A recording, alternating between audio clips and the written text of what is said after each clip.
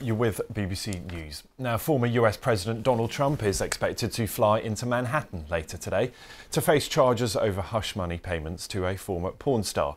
CBS correspondent Jared Hill spoke to us from outside Manhattan Criminal Court, where Mr. Trump is expected to undergo processing, as it's known, on Tuesday. This will be a historic week here because former President Trump is now the first former president of the United States to be facing criminal charges. What we're expecting, again, is for today, the former president to fly into New York from his home in Florida, and then he will be coming here to the courthouse in Manhattan on Tuesday. This is where he will be fingerprinted.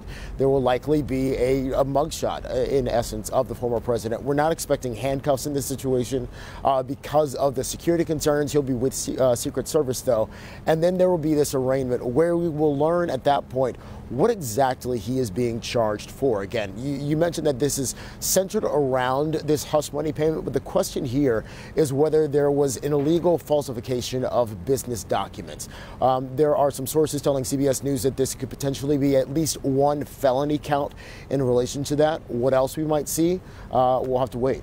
Back to you. Yes, as you said, we don't yet have the details of what these charges will be. Mr. Trump's lawyer, though, he says Mr. Trump, the former president, is gearing up for a fight. This could be a bitter dispute. Yeah, that's right. So the lawyer for former President Trump says that they're gearing up for a fight here. They're also saying that they potentially might try and get this case thrown out based on an argument that this should be a federal case and not a state case. Again, we'll have to see what a judge ends up deciding when all of that comes into play here. But this could be both a legal battle for the former president as well as a political one because, again, remember, he is running for president in 2024. And we've already learned that there is another Republican, a former governor of a state here in the United States, that is now throwing their name in the hat for that 2024 race, also saying former President Trump should drop out of the race because of this indictment, because of these charges, saying essentially that this is all too much of a sideshow for the country.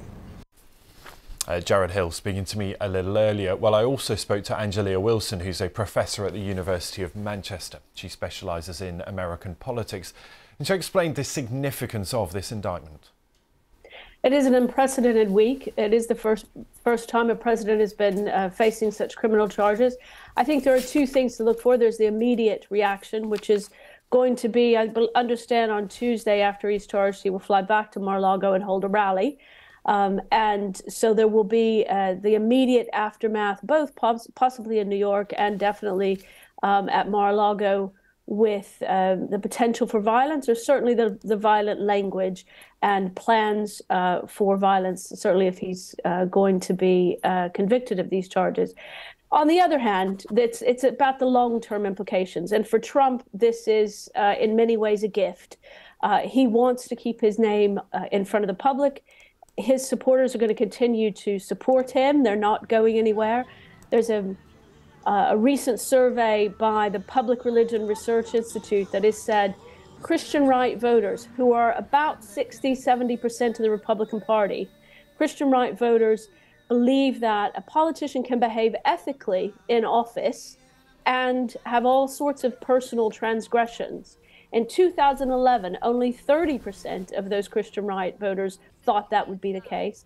By 2016-17, we now have 72% of those that think that. So his supporters are not going anywhere. In fact, they're going to be emboldened by this. Yes, I wanted to ask you about that because President Trump, of course, denies any wrongdoing and using this to mobilise his supporters. One would expect we will see much more of this as the week goes on.